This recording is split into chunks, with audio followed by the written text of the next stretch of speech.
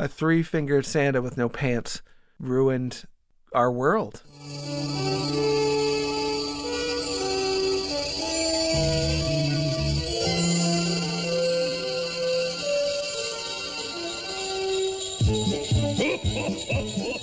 Rudolph, Dancer, put the pedal to the metal, fellas. We've got a whole planet to cover and only a few hours to do it. Chomp chomp, and welcome to the Spin-Off Doctor Spin-Off podcast. My name is Ewan, and I'm joined today by Jonathan to examine the #1 arcade game holiday season cartoon special, Christmas Comes to PacLand.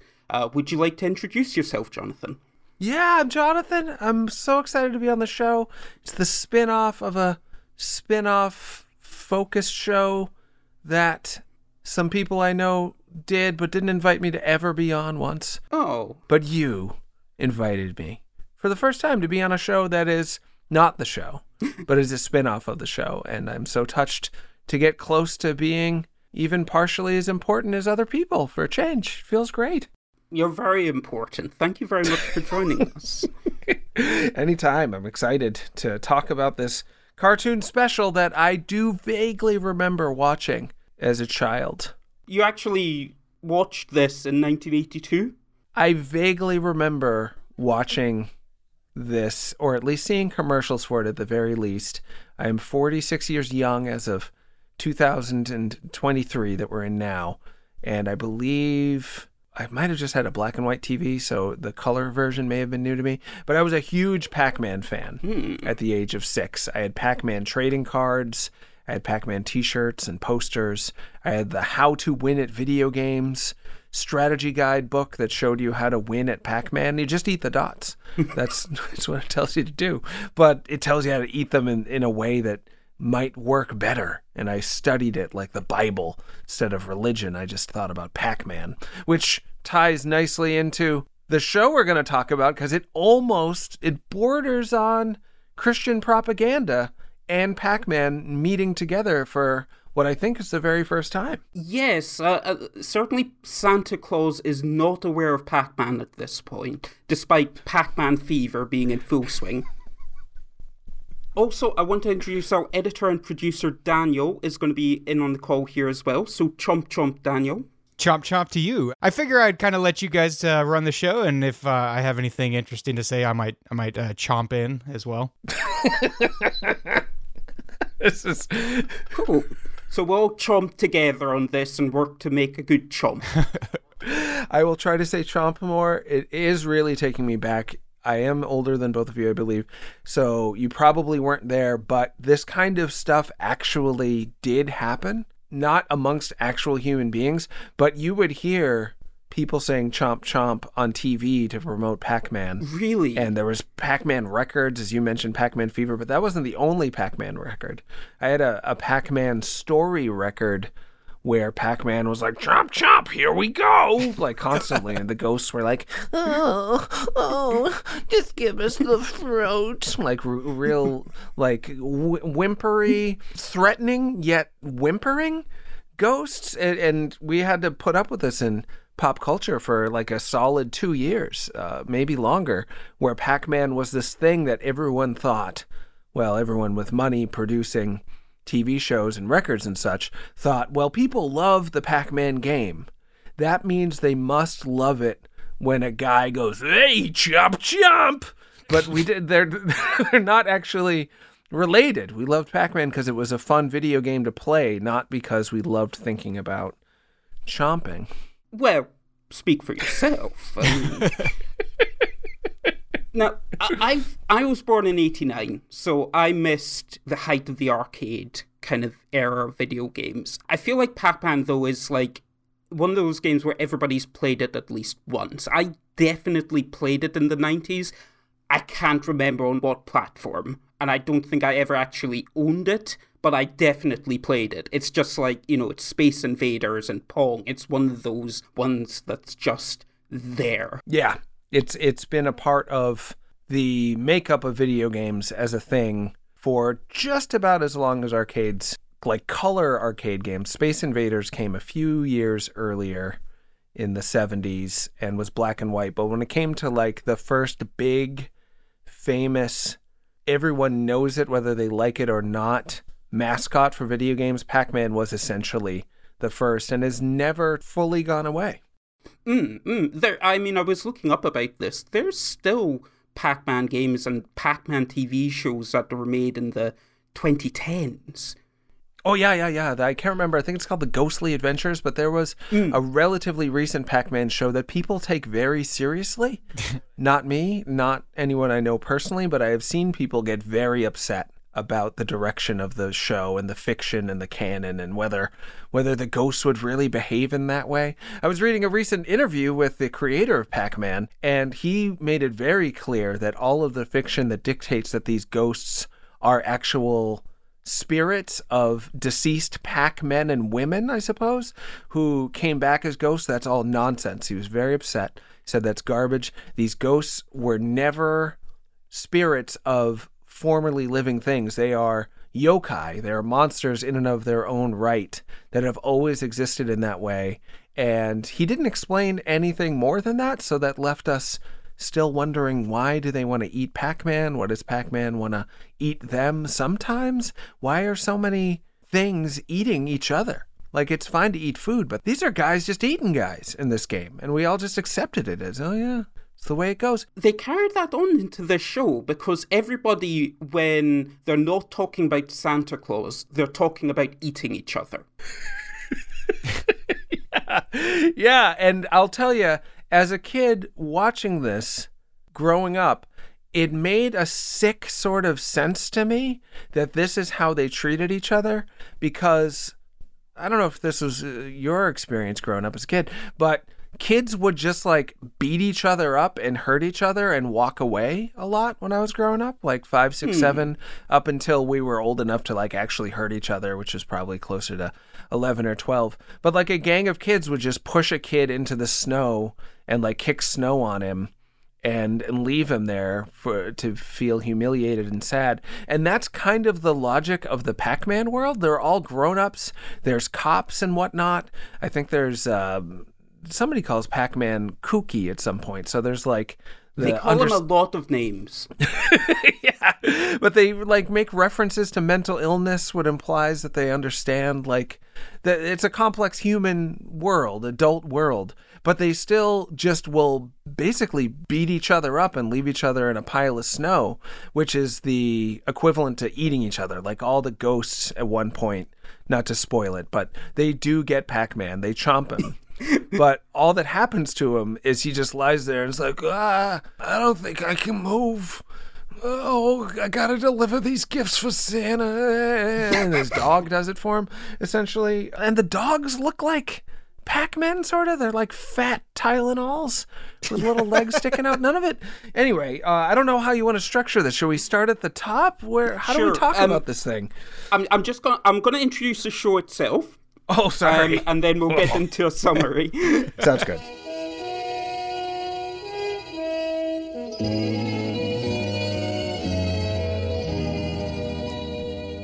Christmas Comes to PacLand aired December 16th, 1982 as a Christmas special of the Pac-Man animated TV series, which aired in 2 series, 1982 to 83, and was brought to us by Hanna-Barbera. Amazingly, I love that this is a Hanna-Barbera show. And this show was also one of the highest rated Saturday morning cartoon shows. Now, the other tidbit I'd like to add, because, we'll just go into the plot, but the initial episodes of this show were apparently considered too violent, and the scenes of chomping had to be toned down. So I'll give a warning to our listeners. If you do want to watch Christmas Comes to Pac-Land, I do recommend you mentally prepare yourself for the graphic chomping scenes. It is disturbing. I know I'm getting ahead of myself again, but also in the 80s, for whatever reason, like fun vampires were around a lot. There was a made-for-TV movie about a guy named George. I can't remember the last name of the actor. He's always got a tan. He was big in the 80s for some reason. Nobody knows why. Him and Miss Piggy were just like everywhere. And he plays a vampire. He plays Dracula. He just shows up and starts biting people, and they're like, I'm so drained, but like sort of relaxed. Like this whole concept of people or monsters or Pac-Man biting each other and people just feeling like sort of dead but able to live but badly. Like you just live badly after you're bit, I guess. It was everywhere. It's a very kiddie thing that, like, you know, it'll be like you shoot each other and then, you know, in play, and then you lie on the ground and then it's just like, I'm dead now. Oh, well, time for food. Yeah, that's right. And so I've just eaten your bones.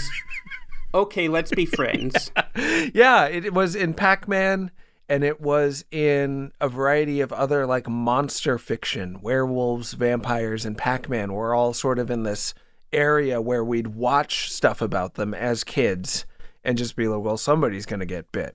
They'll probably be fine, though, but maybe not. Were you talking about George Hamilton? Yes. Thank you, George Hamilton. Love at First Bite? Love at First Bite. Watched that as a kid as it premiered. Felt uncomfortable, and we were all uncomfortable. That's the thing. Like, nobody watched all this stuff and walked away feeling fine.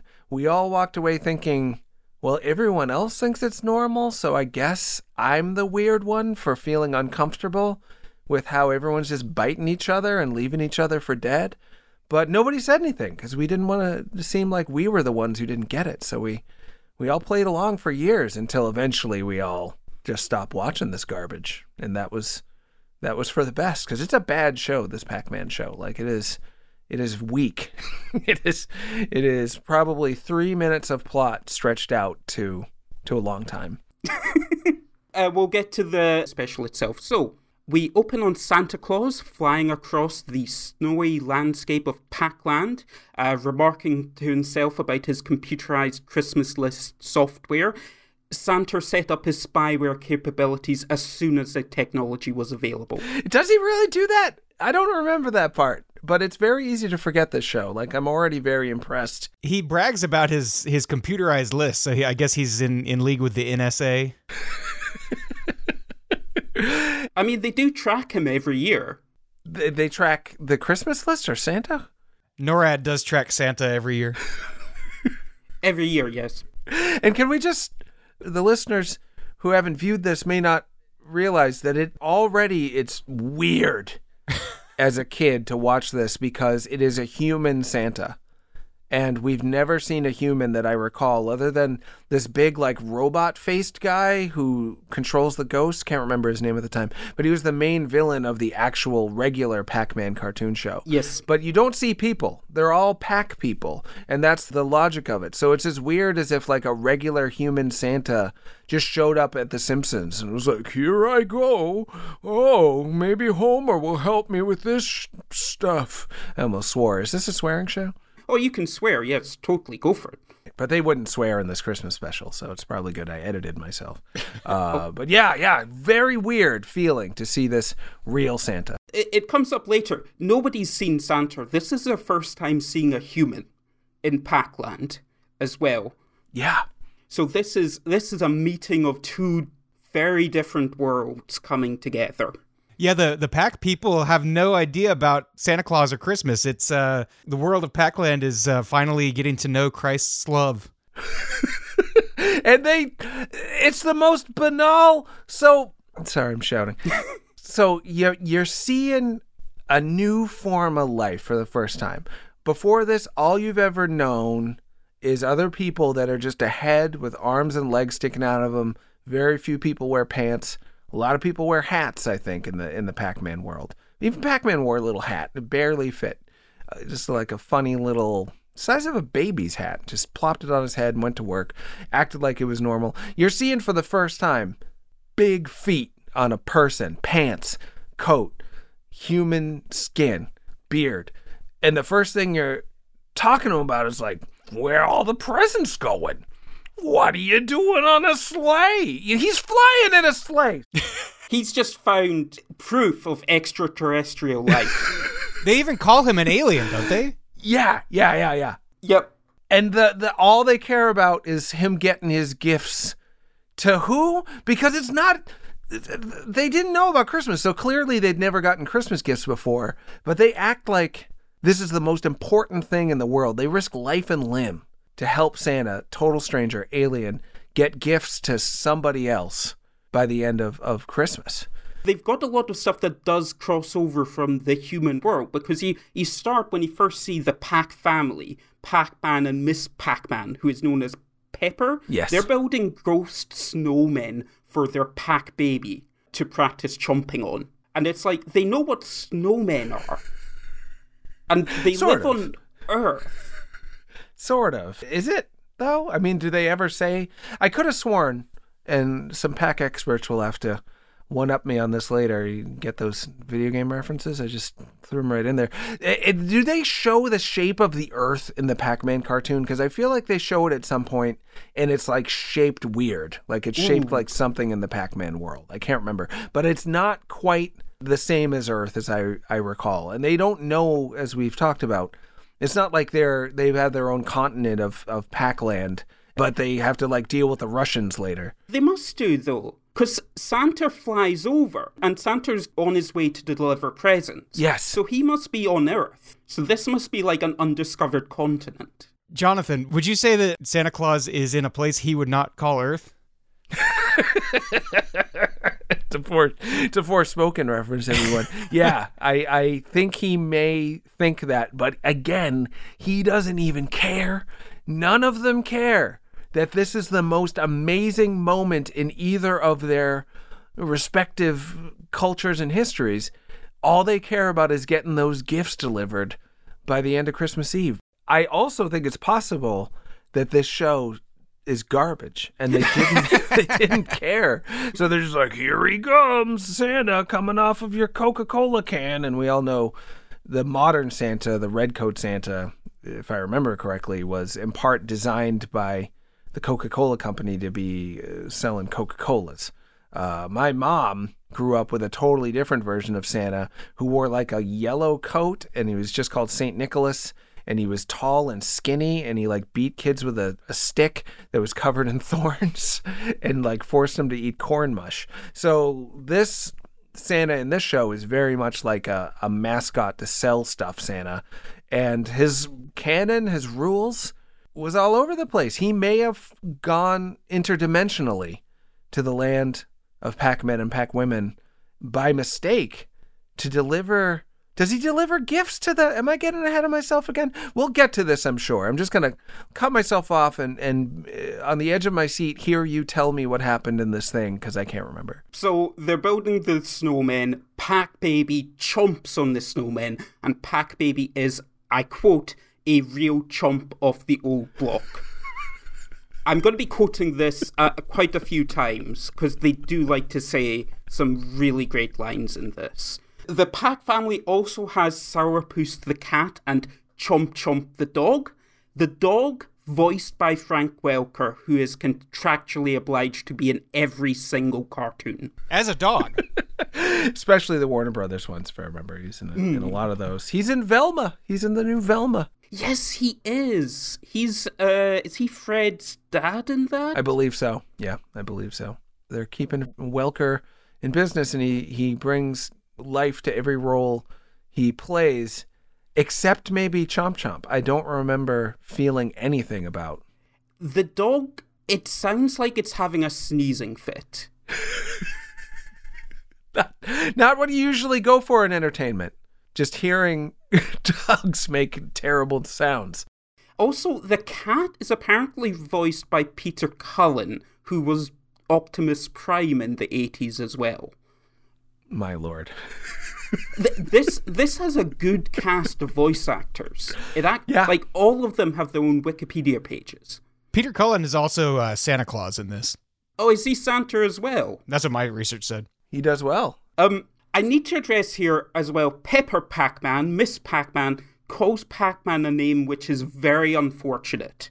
I cannot repeat it, because the nickname she has for him is a racial slur in the UK. No. It is. Racial? Yeah. And you can't, we just have to look it up. Can you say a word that it rhymes with so I can guess? Well, if you have Pac and then put a Y on the end of it. Oh, she does call him that. Yeah. In America, I'm sure this is perfectly fine. In the UK, it's very awkward. Yeah. Yeah, that sounds right. She calls him that a lot. And it was like, for some reason in the 80s, we all lived in this dark shadow of the honeymooners. Like, everything was a little bit like the honeymooners, whether we liked it or not. And the honeymooners, I don't know if you've seen it, it's just like a schlubby jerk. And his wife is affectionate towards him and sometimes uses nicknames, I think, but also sort of thinks he's the worst. And, geez, Flintstones, Simpsons, Married with Children, like that was just the thing shows were about, is men suck, but everyone talks about them and thinks about them and puts them up on a pedestal and makes everything about them. Just like reality. Maybe that's why it's always been the way, but it's not parodying it. It's just continuing it. Like Pac-Man is by far getting the most lines, the most focus, but he just sucks. Like, he's not even good at being Pac-Man in this. He just loses. The ghosts just eat him. He trips over a rock. I'm getting ahead of myself. So, yeah, they do have this baby, and that was another thing that was massive, constant, when you were bereft of any ideas, but you knew you had a mascot or some brand that people were going to pay attention to because everyone thought everyone likes it, so you have to like it too.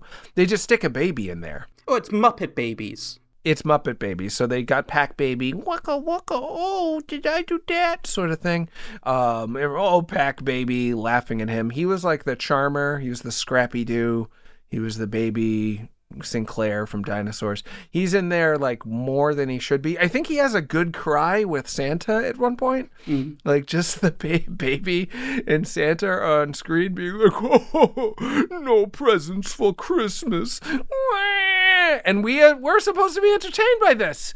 They think this is what we want to watch. Pac Baby and Santa filling our screens and just crying for a long time. You come from the arcade, you've been playing some Pac-Man, you go about the maze, eat some stuff, that's it. You go home, you watch this, and then Santa Claus has a spherical baby that he's wailing with.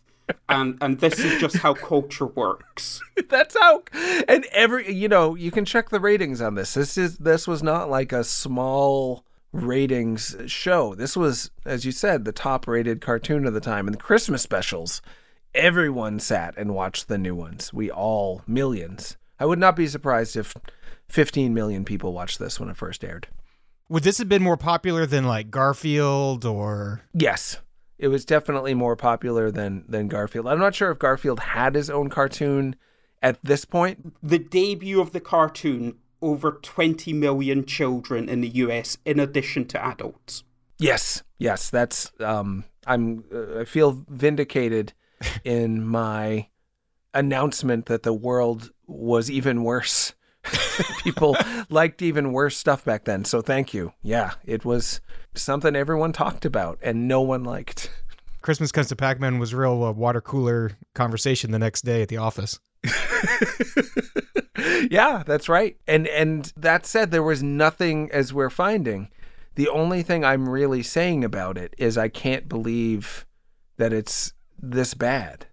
But nobody said that. Like, everyone was just like, you watch the Pac-Man special? Oh, yeah. You like it when he said chomp chomp? Yeah, I like the chomp chomp. You like the chomp chomp? Yeah, I like it. And then just back to our gray, empty lives. 1982, everybody's on cocaine, they're playing the stock market, they're chomping on each other. And for a 25-minute special, the first 5 minutes, there's zero plot. No. It's just Pac-Man and his family hanging out. See, that's the thing. I criticize or am a critic of video games and also lightly sometimes TV shows and movies. People will complain that the new Daredevil show or something, there was a filler episode. Well, what happened in it? Well, there's this amazing fight scene, and they find a new character who's like brilliantly acted, and some side characters you didn't get much attention to. They have this really like wild adventure at the beach, but it's just filler because it didn't move forward the central plot about Daredevil punching Kingpin some more. I'm like, do you know what real filler is? Have you been to the 80s? It was constant, just like, I found a rock. What do you want to do with it? I don't know. Maybe we should take it down to the Old Man Miller. Old Man Miller will know. Bring it to Old Man Miller. I don't know what to do with this rock. It was like every show was that. Just no point to any show ever. The writers were just asleep or on drugs, as you said, and coming off the cocaine and just bereft of any sort of ideas. It was terrible. I would love to see the Daredevil episode where they all just go to the beach for the day, including Kingpin. And they just kind of hang about for like, how long are those shows? Like 50 minutes? They're long. They're almost as long as movies, yeah. Yeah, it would still be more eventful and less filler than your average 80s Christmas special where nothing happens at all. Daredevil could jump the shark. That literally happened in an 80s show. There was nothing in that I've seen that episode of Happy Days. Fonz is just like, hey, I'm going to go water ski later. And then he just does. But they take like 20 minutes to get there. And then he does jump over a shark. And there was still like 3 more seasons of the show after that. What happens next? Yeah. The family go on a toboggan ride for more filler. But the ghost monsters, Blinky, Inky, Pinky, Clyde, and Sue, flying around, they're singing about chomping on Pac-Man and his family. They spot the Pac creeps, and of course, any time's a perfect time to chomp them. They chase the Pac family down a hill, the toboggan crashes. The Pac family have no power pellets. They do have an emergency power pellet box, but the ghosts have stolen all the pellets. They're in real danger. They start throwing snowballs as a last resort, and then the silly blue ghost, I believe is Inky, throws the power pellets in retaliation. The Pac family munch on the pellets, and like in the game, the tables turn and the ghosts attempt to escape. This is all, again, just like, you've had 5 minutes of Santa flying around and them building a snowman. Now you've just got them having a snowball fight. Very little plot. Yeah, but very casual, like, well, here are the ghosts again. They're gonna eat us, I guess. What do you want to do? Oh, we have the emergency power pellet, like a first aid kit. Like, this is just a common thing. We've got a boo-boo. Baby bumped their knee. Put a Band-Aid on it. Ghosts are going to eat us. Do you have the emergency? and then they fend off the ghosts. It's actually a pretty exciting scene, if I remember correctly, by this show's standards. There is a weird thing here, which is one of the ghosts lifts up his cloak, I guess, to reveal the message, "Caution, the ghost monster general has determined that chomping is hazardous to your health." You got to get the jokes of the adults in here as well. Yeah, I think it was a relatively recent thing that they started putting warning labels on cigarettes at this time. Before that, it was just, I did investigate this. Yes. I thought it was about cigarettes as well. Yeah. But there's a New York Times article from November 10th, 1982, where the US Surgeon General warns that video games may be hazardous to the health of young people. Whoa. Wow. I had no idea. That hasn't stuck around as far as I'm aware. C. Everett Koop, I think, was the Surgeon General back then. He was on TV a lot in the 80s. I don't think the current Surgeon General, which is a weird mix now I think about it. He like cuts people up and also commands an army? Or is he a general surgeon? I don't know. Anyway, they must not have that warning on current video games, do they? Because they're much worse now. I don't think it was ever on video games, but it was like he announced that he thinks video games might be addictive. Wow. Fun. So they were poking a little fun at C. Everett Koop. They may be. I don't know when this was actually made. Right. But it definitely came out after this announcement. So there's a possibility they were doing satire about video game extreme warnings and that kind of thing. That might be the smartest joke in the show. Yeah, I mean, we'll find out, because I don't remember that joke or almost any other lines, but Ewan will tell us later if there are other jokes that are good in this thing. He may be waiting a while. So Pac-Man in turn invites the ghost to examine his new warning label in his mouth, and of course, never look at Pac-Man in the mouth. It's a weird thing. One of the ghosts uses a tennis racket to whack the other ghosts and then himself. straight into the mouths of the Pac family, and they're just swallowed whole and reduced to being eyes. But again, it's Pac-Man, so they're kind of fine. They're just like, oh no, we've lost our entire bodies. Better go home. As eyes, yeah. That part of the video game logic carries forward. One of the things that really bothered me about the show as a kid was I loved the simple iconography, even at like 5 or whatever. I was a nerd for this stuff. Just Pac-Man is a circle with a cutout for the mouth. The ghosts are just wiggly lines at the bottom, round at the top, big eyes. Then in the cartoon, they're giving everybody hats. Even the ghosts have hats that are made out of ghost flesh. Somehow, it's like the same texture and color as their skin. But they did at least carry forward the fun video game logic of after they get eaten, they're reduced simply to an ethereal form of some kind. Sans the eyes, the floating eyes. The eyes fly straight into the path of Santa's reindeer, who are understandably very spooked by just disembodied eyes flying at them out of the sky. The toy sack falls off its sleigh, Santa crashes. The Pac family find him. Now, as we've talked about earlier, they think he's an alien. They say he's got a hairy face and a red spacesuit. And in turn, Santa's never heard of PacLand. This is bizarre. This is like Star Trek First Contact. Yeah. Or E.T., which I think had come out. Oh, when was E.T.? When was E.T.? I can't remember. It was around then. 82. Yeah. And this was also 82?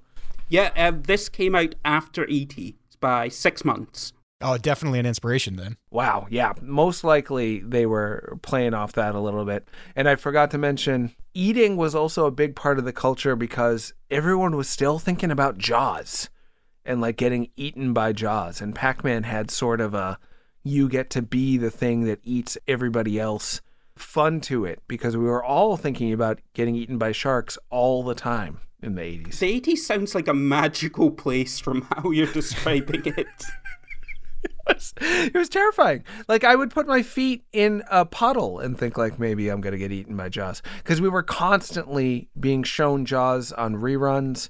There was new Jaws movies coming out pretty regularly still. There was a Jaws reference in friggin' Back to the Future for no reason. And then E.T. happened and we were constantly thinking about aliens after that. So, and Jaws. But the aliens eat people as well. So it's just eating.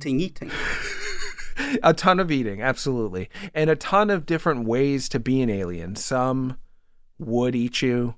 Some were like E.T. or Mac and Me. Mac from Mac and Me, or there was the Critters who did eat you. That was kind of a confluence of E.T. and Jaws. Gremlins felt like aliens. Nobody knew where they came from. The Ghoulies also felt like aliens. There was a lot of just this unknown thing that doesn't belong, like Santa Claus in this show, just showing up and having to like deal with it. Just a remake of the original Alien, but the alien is replaced by Santa Claus. Just seeing Santa burst out of John Hurt's stomach and explain the true meaning of Christmas. Which he does shortly after this, don't they? They go home with Santa and like sit him in a chair that's Santa sized. I don't know how that works, but yeah, tell me more about what happens next. They take him home, they give him Power Pellet Cola, which I presume is cocaine laced. The way he's drawn in that chair, Jonathan, It makes it look like he's nude from the waist down. Very nude from the waist down, Jonathan. They got to make him comfortable. Is that what makes him? I didn't know that's what made him comfortable. Did they just forget to color the pants? Because this happened a lot in 80s cartoons. The painters of the individual cells would just forget to paint clothes color. He's got his feet in like a bowl. Oh. So I guess he's warming his feet. But I think he's supposed to be wearing like, not trousers, but like shorts for some reason. Very short shorts. But for some reason, when he's sitting down, you can't see the shorts. So it just looks like he's got his jacket on and just sitting in their chair. And they're just fine. Well, they've never seen a human, so they don't wear trousers. So they don't think it's unusual. Interesting. Maybe he was trying to fit in, or maybe they just said pants off. And he was like, okay, when in PacLand, do as the Pac-Mans do and just no pants, warm in his feet, in a chair that fits his giant body, right? Oh, yeah. I mean, maybe, yeah. How does that work? Why did they have that chair? I don't know. It may be just a failure for them to, as makers of the show, to do anything that really made sense or was believable. It could have been that, or maybe there's some fun explanation that we can, in a witty way, make an observation about. But I got nothing. I think they just wanted to frame up that scene so everybody fits. I think the cops are there. Yeah. Like everyone in town, or at least some segment of the town. Officer O'Pac arrives. Which, again, for some reason in the 80s, everyone thought it was great to have every cop be Irish in the United States. They've never heard of Santa. They've never heard of Christmas. They've presumably heard of Ireland. Or like Pac Ireland. They had, because he has an Irish accent, right? Officer O'Pac. Oh, what's his name again? I almost said a racial slur. O'Pac. Phew. Well, dodged a bullet there. Officer O'Pac. And he has a line or two, or no? Yeah, he talks, but he doesn't say anything really important. Him and another Pac person, I didn't catch the other one, but they start fixing up the sleigh. Oh. I'm guessing they're like main characters in the normal cartoon, but they're just kind of there in this one. Was the other one like a mailman? He might be. I vaguely remember there being hijinks where, like, because the police do not protect the people from the ghosts, or the Pac people, I should say, from the ghosts that I recall. But there'd be a situation where, like, Pac-Man would have to report a burglary or something to Officer O'Pac, and he'd get the mail, but, like, screw it up. You probably remember there was a Super Nintendo game called Pac-Man 2, The New Adventures, that was about Pac-Man being the lead, but also being like a real screw-up. Like, he fails at almost everything he tries to do. Simple tasks. He's like walking and stepping on rakes and hitting himself in the face a lot, or just like tripping and falling, hurting himself, getting really enraged, and then you can't control him anymore, and he'll just start destroying everything. Pac-Man 2, The New Adventures, you should definitely play it. But a lot of that was taken from the ethos, the heart of this cartoon, that was oftentimes just about Pac-Man screwing up and having to tell the cops or the mailman, like, I failed, can you help me fix it? And Pepper would help him out, and the dog would help him out. I don't remember Sourpuss helping him very much. The baby, like, incredible at everything, and everyone just loves that baby. And I think we see a little bit more of this happen pretty soon. Do we get to see the true failure of Christmas Pac-Man in this show anytime soon? Yes. In between, the ghosts go back to their house, and they put on new ghost suits, which, again, is weird because I guess they just put on clothes and they don't have a real body. Yeah, I think so. Yeah, at one point the ghosts chomp each other, and then he like puts his like friend's skin over the eyes, and it like kind of crumples in a weird way. The ghosts are an existential nightmare.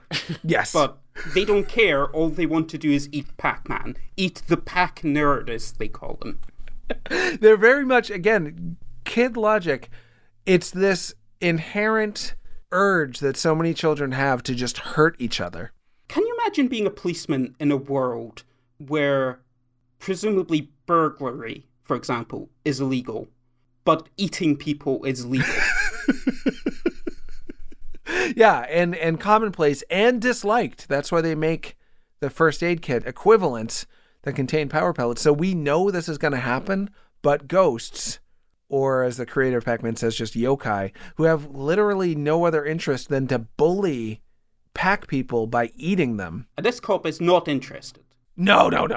He could be, presumably, eating power pellets and eating these ghosts, putting them in some sort of jail, maybe. I don't know if they can be contained. Well, he did his job. He put out the emergency power pellet supply. That shouldn't, well, but without going too far down a defund the police road, this is not what policing, in my opinion, should be in real life and or in PacLand. I think that's a very salient point for today's politics. Thank you. I am truly changing the world with my proclamations about policing in PacLand and every land. I should run on this. I should run for office on this platform. So we're going to run on eating people legal, but police should be defunded. Yeah, because all they're doing is providing emergency pack pellets to the people before they're eaten by the ghosts. I'm going to have big posters behind me showing like diagrams of how it works. The ghost eats Pac-Man, then he just lies there and feels bad. Yeah, I'm going to try to make this something everyone cares about and thinks about again. I'm going to make Pac-Man great again, because there was a time 40 years ago when this was a big deal, and I'm bringing that back. I'm 100% on board. I will move to America. I will get citizenship just to vote for you. And I will lose, but I won't lose by as much as I should. Like, I won't be the worst candidate out there. Yeah, I've seen the kind of people who get elected office. What's his name? The guy who pretended to be gay and then pretended to be straight and then pretended to be Jewish. Yeah. If he came out and said, defund the police, they're not providing enough power pellets, he would be defended by his party. Yeah, George Santos, but his name is also like Anthony Bolivari. He's got several different names. He did a GoFundMe for a dog surgery and then just kept all the money. And the dog owner was like, my dog's going to die. And he's like, I don't even know what you're talking about. And he's like, your name's right here on the GoFundMe. You're raising money for my dog. And he's like, never heard of you. Just the worst guy. The worst guy. He won that election. So yeah, I could maybe beat him on my PAC politics, running on the PAC platform, my platform. So enough out of me. I keep derailing the show. I'm on the edge of my seat to hear what happens next. I'm on the edge of my seat to hear what happens in this campaign. I feel like I'm going to quit while I'm ahead because everything I've said is so good already. I don't want to somehow spoil it by taking a left turn, as I often do. I might use that slur by accident if I don't watch it. I'm just going to button my lip and hear what happens next in this PAC special. Yes, using the slur might be a bit of a scandal for your campaign. We'll carry on and try and avoid it, Jonathan. I know you like using racial slurs, but try to contain yourself. I will try to contain myself, yes. What happens next? Does he get out of the chair, Santa? What does he do? So the ghosts find the toys. Pac-Man tried to sneak up on them. The ghosts spot him. They exclaim, let's quit wasting time, and chomp on his bones. Very violent. They chase Pac-Man. Chomp the dog tries to gather up all the presents. It sounds like he's having an asthma attack by the sounds he's making while doing so. As you said, Pac-Man then just trips on a rock, falls to the ground, and the ghosts all chomp him. And then, like you said, no visible injuries. He just becomes tired. He's been eaten alive, and it's a mild inconvenience for him. And in the games, when you get eaten, you die. Legit. He turns into nothing. He implodes in on himself. Yeah, and it feels final and real. But in this, he's just like, oh, come on, Chomp. You gotta help me get the toys. I'm tired. It's just lying in the snow. And he could freeze to death, but none of that's talked about, I guess. And Chomp then comes to the rescue? Yeah, Chomp's dragging the toys. They fall off a cliff at one point. There's a huge mess. It's 20 minutes to midnight. It's 1982. Reagan's finger is on the nuclear button. The world is holding its breath. And what is Santa doing in all this? Just going, whoa, like just being sad about it? He's crying with the baby. He is a baby Santa. He could have. I mean, he's Santa Claus. He's presumably magic. He's got flying reindeer. He could have gone and gotten the toys himself, right? Or is he was too cold? Was that the problem? He sneezed, so he had to take a night off. He's not used to the viruses of PacLand. Maybe that's it. That's what they got in War of the Worlds. That's how they defeated those 3 fingered aliens in that one. Maybe. And Santa is an alien, so the logic follows. And you never see how many fingers he has. This is how COVID was introduced to Earth.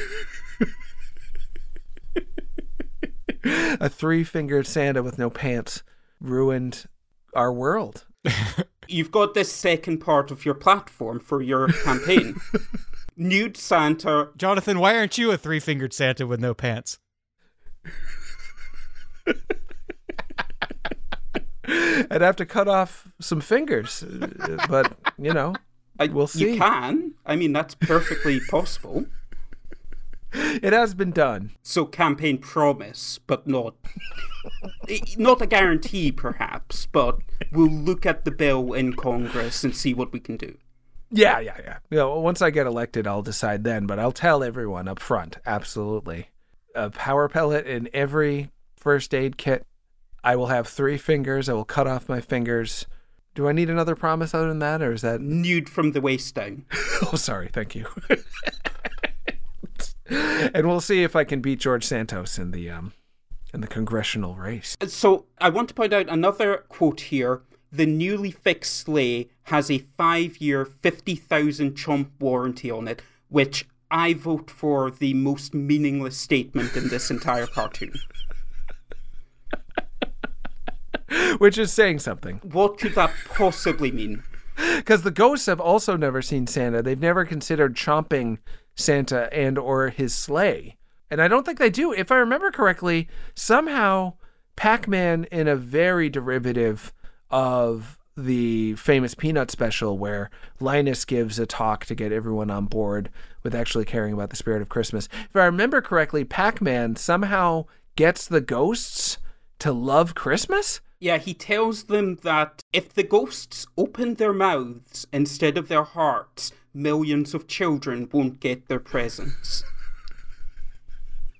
Which is an amazing statement to make. And it works. The ghosts, Clyde is kind of, suspicious of this, but the other ghosts talk him round. So Pac-Man, and they're like, we'll let him save the day just this once. Right, but we'll get you next time after Christmas. It's like a temporary Christmas truce. But Jesus is never talked about. My thoughts of Jesus kept coming to strong into the forefront of my mind as watching the show. Is there a pack Jesus? Or is there a human Jesus who died in some other universe that when the pack people find out that this is all celebrating Jesus' birthday, which is never mentioned again in the show, are they going to feel tricked? Are they going to feel like that they got missionaried into becoming Christians without being given the full story? Is this only things I think about, or does anyone else think about these things? Is it just me imagining Pack Jesus and feeling troubled and excited at the same time? I have to admit, I did not think of the term Pack Jesus, but now I'm thinking about it a lot. Yeah, I did not think about Pack Jesus. I only thought about that they had never known anything of Jesus in the PacLand, and so Santa is coming to spread the word. But this is the very first they're hearing about it. They haven't heard of Christmas, so I'm going to assume that means there's no Pack Jesus, because they're not celebrating Pack Jesus's birthday.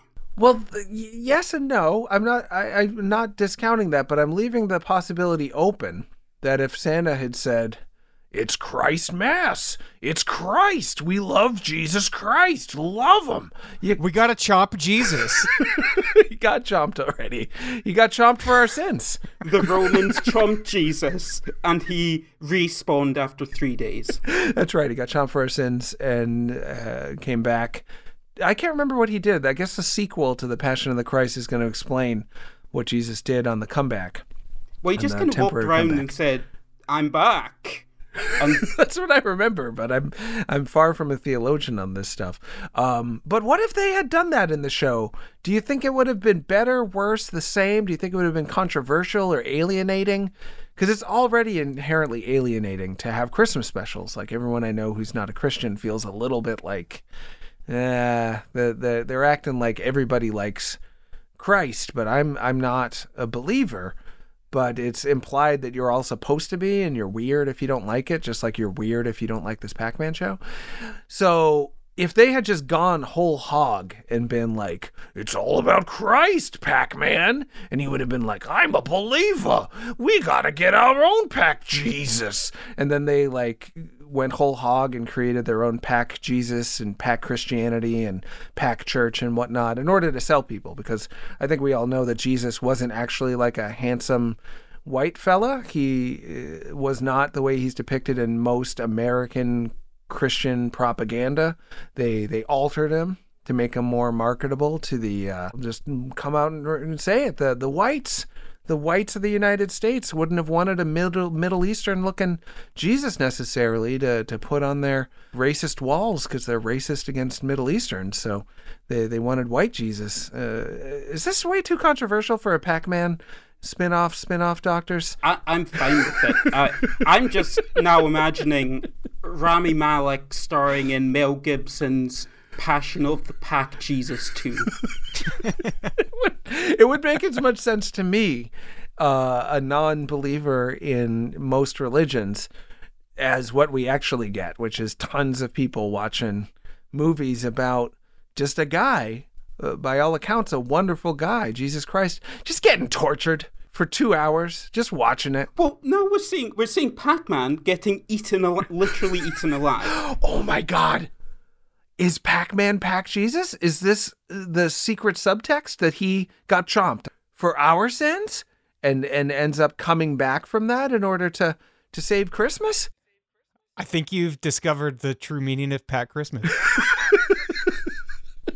And maybe forging just the skeleton of a potential religion that I can tie into my campaign and truly make the world much worse than it was before. You thought regular religion was bad. You thought regular politics was bad. Once I hit the scene, getting people to eat power pellets, I'm going to sell them for a lot of money, by the way. I don't think I mentioned that part. I'm going to manufacture some like cheap sugar cookies. It costs like 40 cents to make. I'm going to charge $40 per sugar cookie.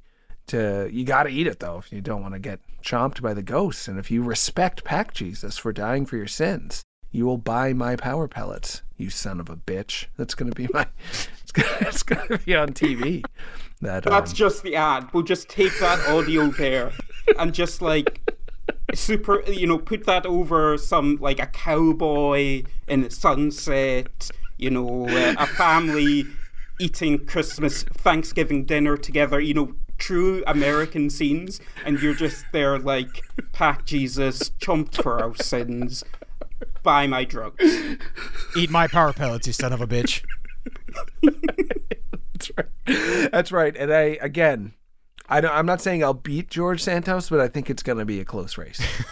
I think that I am running on just as good stuff as him. That's my strong belief. But anyway, after Pac-Man proves his ability to win ghosts over to Christmas, so he's got his own political power and ability to spread the word of Christmas pretty powerfully himself. They're still not out of the woods, right? Well, they go into the woods because Pac-Man takes the reindeer to the power forest and gives them loads of power pellets. That way Santa might just have a chance to save Christmas. Yeah, isn't there a scene where Santa in tears with Pac-Man's child and Santa are both sobbing, noisily sobbing, and Santa's like, I couldn't even do it if I had jet propulsion, which is, where did that come from? And then Pac-Man's like, jet propulsion? Well, I got an idea. But his idea is not jet propulsion, it's just a bunch of power pellets? It's drugs. It's the 80s. The solution is drugs. Yeah, he feeds the reindeer a bunch of uppers and gets them going. And it's like the true origin story of Rudolph, right? Because then the main lead reindeer ends up having a glowing red nose from the drugs, from the power pellets. Oh yeah, he is just loaded up with it. He is buzzing. He's lit. Lit. Yeah, that's what they would say today. And then, does it just end? Does Santa just be like, thank you, and then leave? So, yeah, Santa flies off, and the Pac family returns home. There's now a Christmas tree there, surrounded by presents. The ghosts decide they're going to actually betray their promise, and they launch a home invasion. But Santa's left presents for the ghosts as well. So everybody just kind of gathers round and, peace for all PacLand. And Santa leaves us with the immortal words, Merry Christmas to all, and to all a good chomp.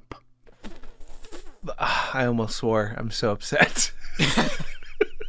I try not to swear that much. It's a bad form, I guess you could say. It leaves people uncomfortable. But that ending made me so uncomfortable that the last word of that show by Santa Claus, there's so much indoctrination.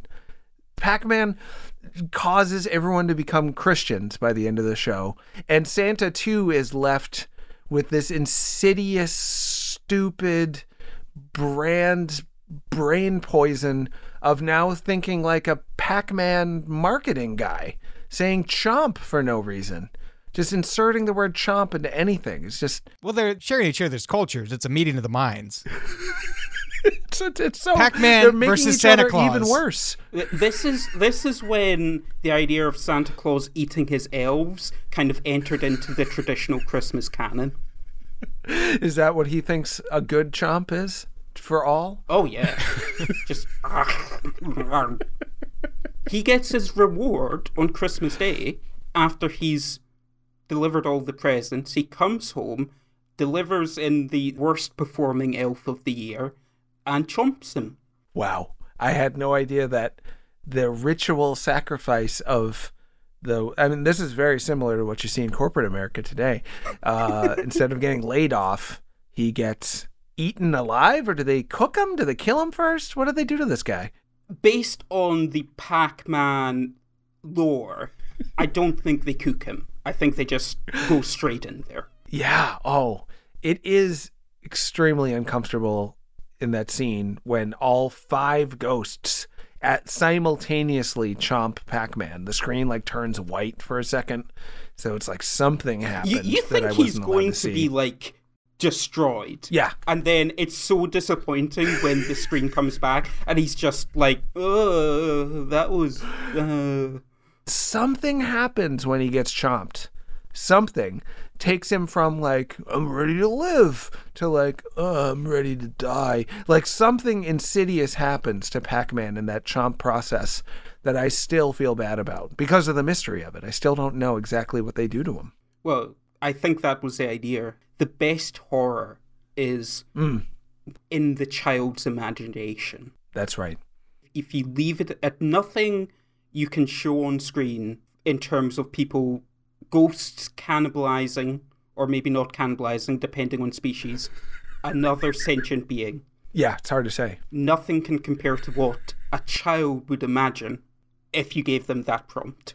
Yeah, exactly. Leaving that mystery alive is probably one of the most effective things about how awful things were back then, and why I've turned out the way I am. Just a little bit, or maybe a lot bit traumatized, depending on who you ask.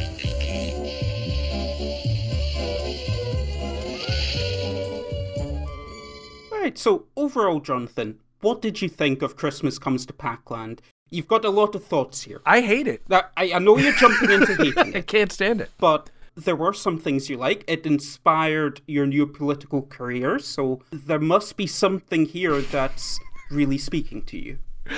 Yeah, I mean, it makes me appreciate everything else more. Like most folks, I will complain about the Michael Bay Bayformers, his version of Transformers is not true to what I loved about actual Transformers. People hate the new Velma show because it's not true to what they loved about Scooby-Doo. People are generally liking, but some people are upset about the Last of Us show not being what they wanted it to be. All of that is friggin' solid gold, not actual solid gold, which was actually also a show in the 80s. It is pure gold. It is nonstop quality compared to how bad this Pac-Man Christmas adapts the spirit of the Pac-Man arcade game. And in doing this attempt at an adaptation, just deforms and destroys any sort of goodness in it and turns it into pure corporate garbage, just trying to sell Pac-Man as a mascot and Santa as a mascot and Christmas as a concept It's pure corporate consumerism, baby vomit, palpum, I think that's called. It's gross. So I'm not saying it's related, but Christmas Comes to PacLand did happen chronologically immediately before the 1983 video game crash. And within a year after this special aired, the Hitler Diaries were published, the United States invaded Grenada, and a reactor shutdown due to the failure of fuel rods occurred at the Kursk nuclear power plant in Russia. I'm not saying they're related.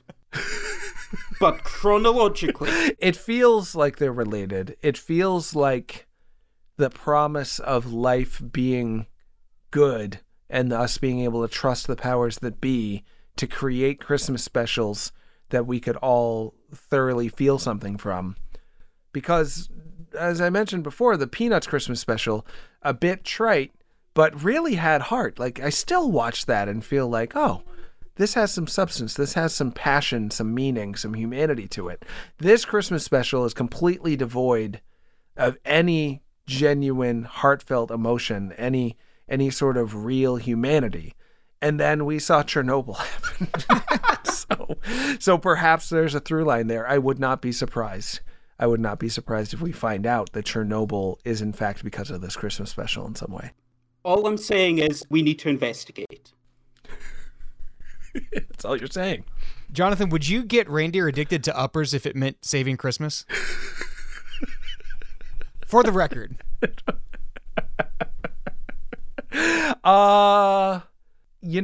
It's tough to say something to match that question in a way that will do justice to it. I don't value Christmas that much. I like it a little bit, but it's mostly just me buying stuff for a lot of other people. So no, I say let's destroy Christmas if it means saving those reindeer from having to get a painful chemical addiction. Jonathan, do you have any pluggables? Do I have any bugaboos? Sorry. Do you have any I can't stop laughing now. Do you have any pluggables, any links or anything like that you'd like to plug on the podcast? Oh, yeah, no, I don't think so. Yeah, sure. We've got the Talking to Women About Video Games podcast that Daniel dutifully edits he edits a bit of it, usually the week before we record the main segment. Then he's got to record and edit the main segment. He does a lot of work on that show, so I've got to plug that. Thank you, as always, Daniel. And this is the first time Daniel and I have ever spoken together. Yeah. Certainly at this length. So that's been a very exciting time for me. I'm grateful, and for us getting all together on this in this way. I also write for Nintendo Force magazine, which is a fun, fake Nintendo Power type thing. If you like 80s nostalgia, as you might if you decided to listen to this long talk about Pac-Man specials from 1982. Similarly, Nintendo Force looks back at the history of Nintendo while also looking forward to what it's doing now in a medium that's largely forgotten, the video game magazine, but people really seem to like it when they buy it. I've gotten probably more praise for my work on Nintendo Force than just about anything else. People really like it, so check that out. I'm also working on a separate art book style magazine called Lock On that I think issue 5 is still in crowdfunding. I interviewed the creator of the Teenage Mutant Ninja Turtles. The co-creator, Kevin Eastman, for that, as well as the creators of Trombone Champ and the creator of the Axiom Verge series. So that's fun. And I'm just lining up my interviews for the next issue 6. I just had to talk a video game developer. I won't name who he is now, but he's like, I don't want to do it. People won't like me. I'm so bad at talking. I'm like, you're going to be great. I spent like an hour pep talking him yesterday, and he just agreed to be interviewed for a future issue of that. So I'm excited about all those things. I guess those are my pluggables. Absolute pleasure to have you here. Honestly, been fantastic. Yeah, thanks for coming on. Likewise. Yeah, anytime. Thanks for having me. Hope to see you both soon on the internet. Daniel, before we go, do you have anything you want to plug? I like Jonathan said, I edit and I guess produce the Talking to Women About Video Games podcast every 2 weeks. So that's a great thing to check out. I've got music on the internet. And I think in the prior episode, I spelled out exactly how to get there. It's my artist name Dweebjorst, which is a mouthful, and you can figure that out. Maybe we'll get the link to that in the show description rather than me spelling it like last time. Fantastic. So I hope everyone's enjoyed the podcast. Just so you know, we won't be sticking to any particular release schedule. So at the moment, all I can say is I hope you join us next time, and chomp chomp, everyone. Chomp chomp. Jesus kept coming, missionary.